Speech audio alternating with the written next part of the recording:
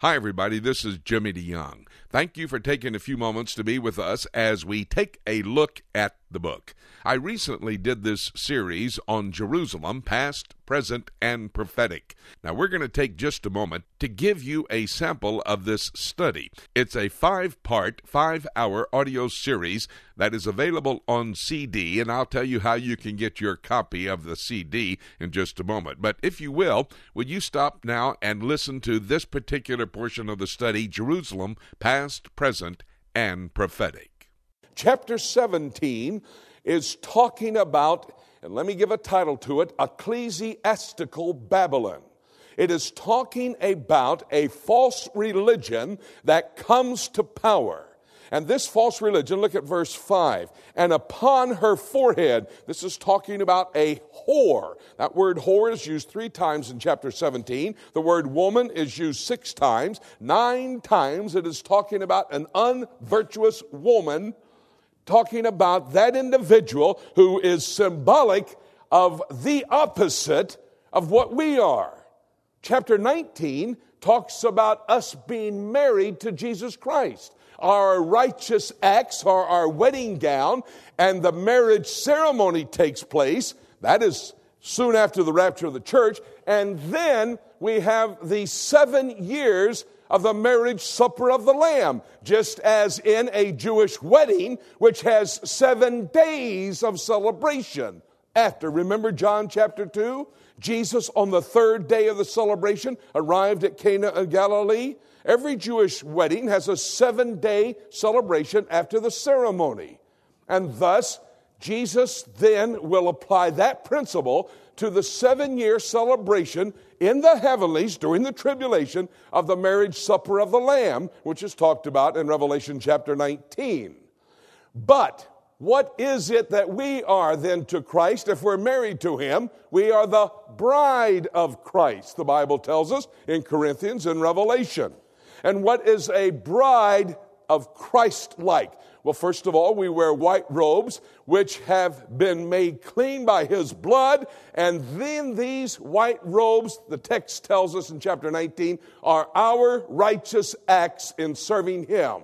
And the righteous acts are determined at the judgment seat of Christ right after the rapture of the church. And then we come forward to be married with Jesus Christ in a white gown. Why white? It depicts purity. It depicts our virginity. It protects our virtue to Him. What is the opposite of a pure, virtuous, virgin bride coming to be married at the altar? A whore.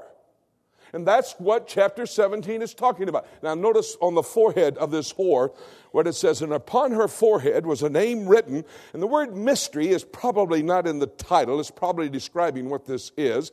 Look here, Babylon the Great, the mother of harlots and abominations of the earth. It's talking about Babylon.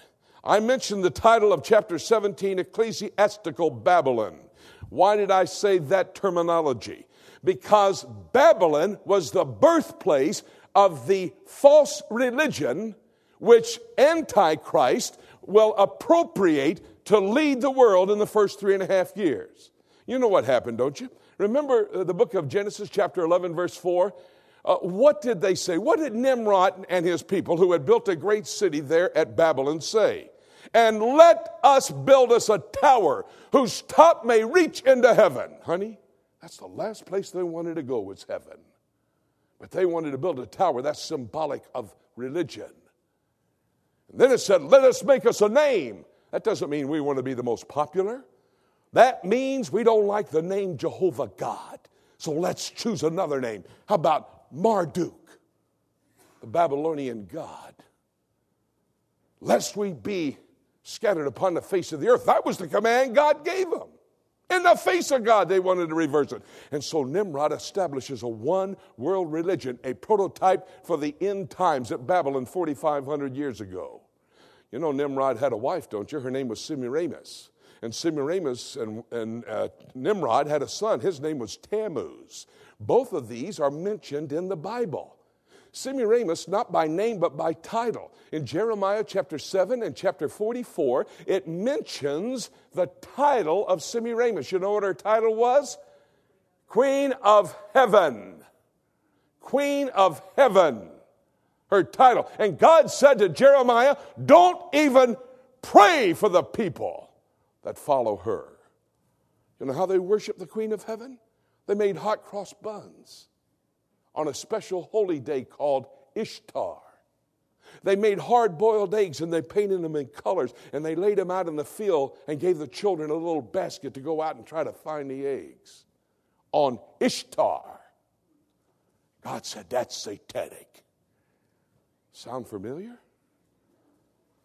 It was a mother-son cult that was established. Who's the son? Tammuz. He's mentioned in the book of Ezekiel, chapter 8. You know what happens in Ezekiel 8? God brings Ezekiel back from the Babylonian captivity into Jerusalem. They walk into the temple. On the walls of the temple, idolatrous pictures of all type. And he looks up, and Ezekiel sees a convent of virgins worshiping Tammuz, the son of the mother-son cult established at Babylon 4,500 years ago. In 539 BC, the Babylonian Empire fell. The mother-son cult changed its headquarters.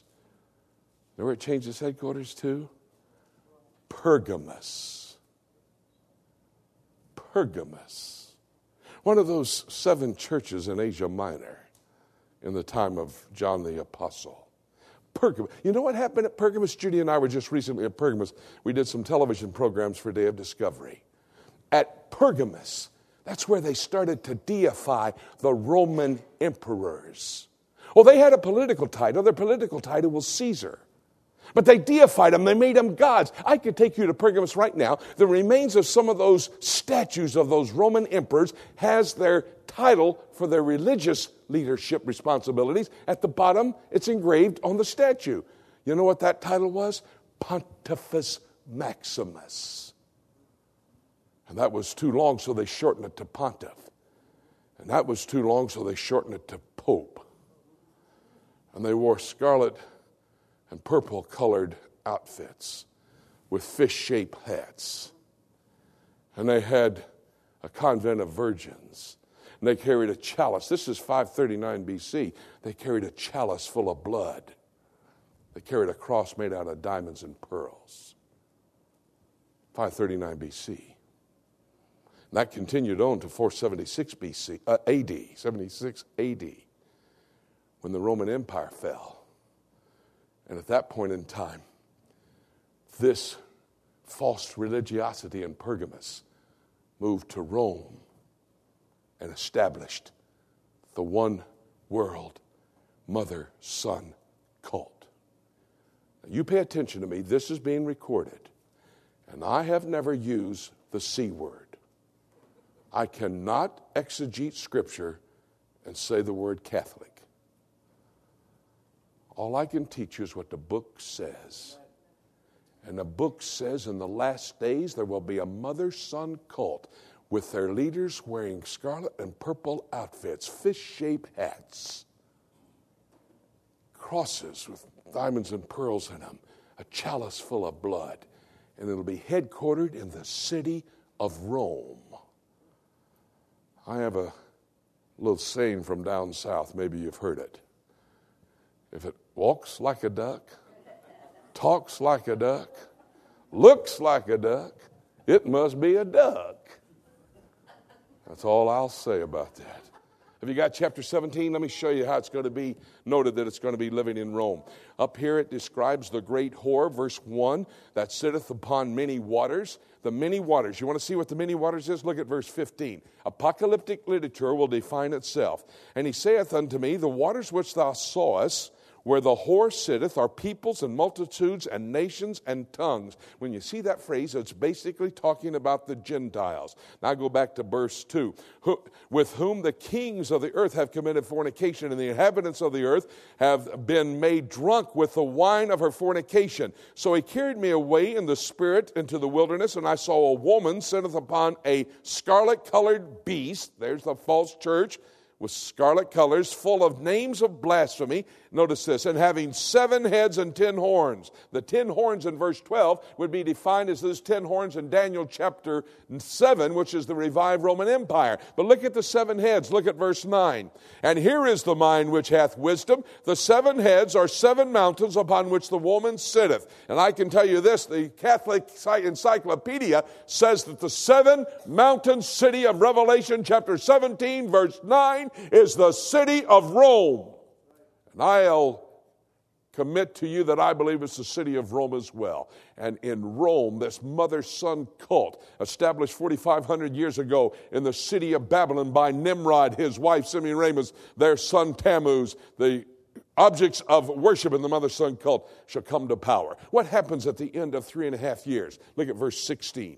At the end of 3.5 years, these 10 horns which thou sawest upon the beast, that would be the revived Roman Empire, these shall hate the whore, and shall make her desolate and naked, and shall eat her flesh and burn her with fire. They're going to destroy, at the end of 3.5 years, the false church will be destroyed. By the way, this has nothing to do with Islam. Islam is destroyed before this church is set up.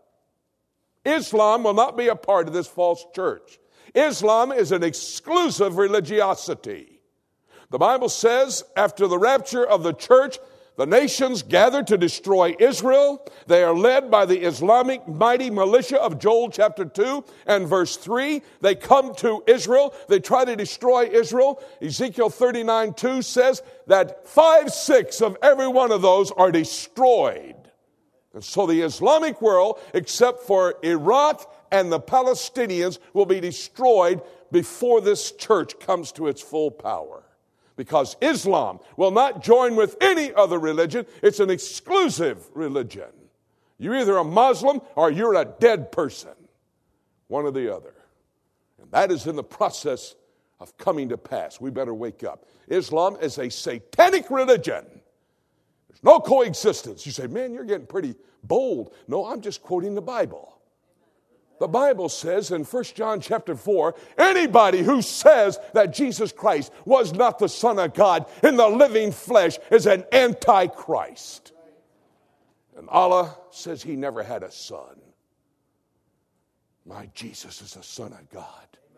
Anybody that denies that's an antichrist. So I'll say again, Islam is a satanic religion. There is no coexistence. And it's wiped out its basic powers before the false church is set up.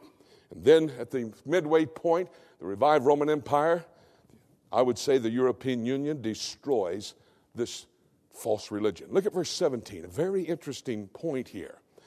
For God hath put in their hearts to fulfill his will and to agree and to give their kingdom unto the beast. God uses world leaders to accomplish his will. And then give the power to the beast, the Antichrist. Look at chapter 18, verse 1. And after these things I saw another angel come down from heaven, and having great powers, and the earth was lighted with his glory. And he cried mightily with a strong voice, Babylon the great is fallen, Babylon is fallen. Thank you very much for joining us for a look at the book, Jerusalem, Past, Present, and Prophetic.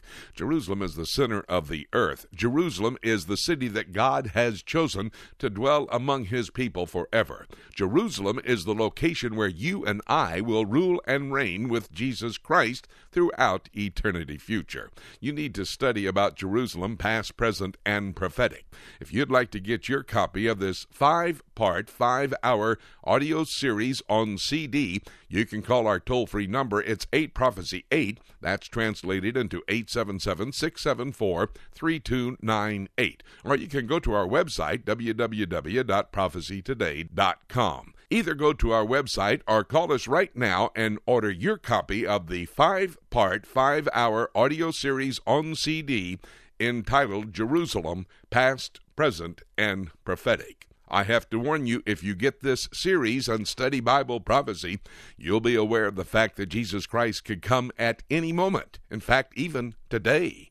And having said that, nothing left for me to say except let's keep looking up until...